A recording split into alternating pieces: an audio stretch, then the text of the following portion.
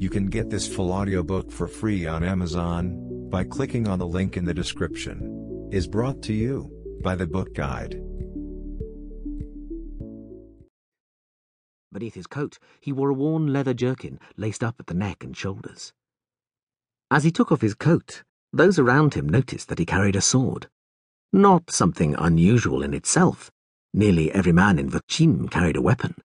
But no one carried a sword strapped to his back as if it were a bow or a quiver. The stranger did not sit at the table with the few other guests.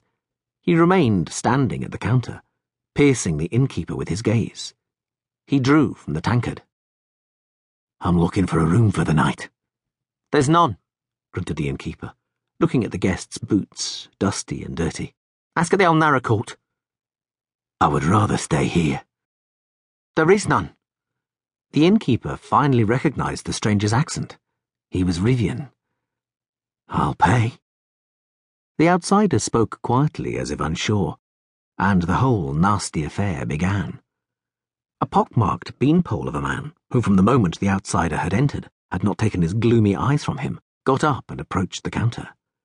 Two of his companions rose behind him, no more than 2 paces away. "There's no room to be had, you Rivian vagabond," rasped the pockmarked man, standing right next to the outsider. "We don't need people like you in Vachim. This is a decent town." The outsider took his tankard and moved away. He glanced at the innkeeper, who avoided his eyes. It did not even occur to him to defend the Rivian. After all, who liked Rivians? "All Rivians are thieves," the pockmarked man went on, his breath smelling of beer, garlic, and anger. "Do you hear me, you bastard?" "He can't hear you. His ears are full of shit," said one of the men with him, and the second man cackled. "Pay and leave," yelled the pocked man. Only now did the Rivian look at him. "I'll finish my beer." "We'll give you a hand," the pockmarked man hissed. He knocked the tankard from the stranger's hand and simultaneously, grabbing him by the shoulder, dug his fingers into the leather strap, which ran diagonally across the outsider's chest. One of the men behind him raised a fist to strike. The outsider curled up on the spot, throwing the pockmarked man off balance. The sword hissed in its sheath and glistened briefly in the dim light. The place seethed. There was a scream, and one of the few remaining customers tumbled towards the exit. A chair fell with a crash and earthenware smacked hollowly against the floor. The innkeeper, his lips trembling, looked at the horribly slashed face of the pocked man who, clinging with his fingers to the edge of the counter, was slowly sinking from sight. The other 2 were lying on the floor, one motionless, the other writhing and convulsing in a dark, spreading puddle. A woman's hysterical scream vibrated in the air, piercing the ears as the innkeeper shuddered, caught his breath, and vomited. The stranger retreated towards the wall, tense and alert. He held the sword in both hands, sweeping the blade through the air. No one moved. Terror, like cold mud, was clear on their faces, paralyzing limbs and blocking throats. 3 guards rushed into the tavern with thuds and clangs. They must have been close by. They had truncheons wound with leather straps at the ready, but at the sight of the corpses, drew their swords.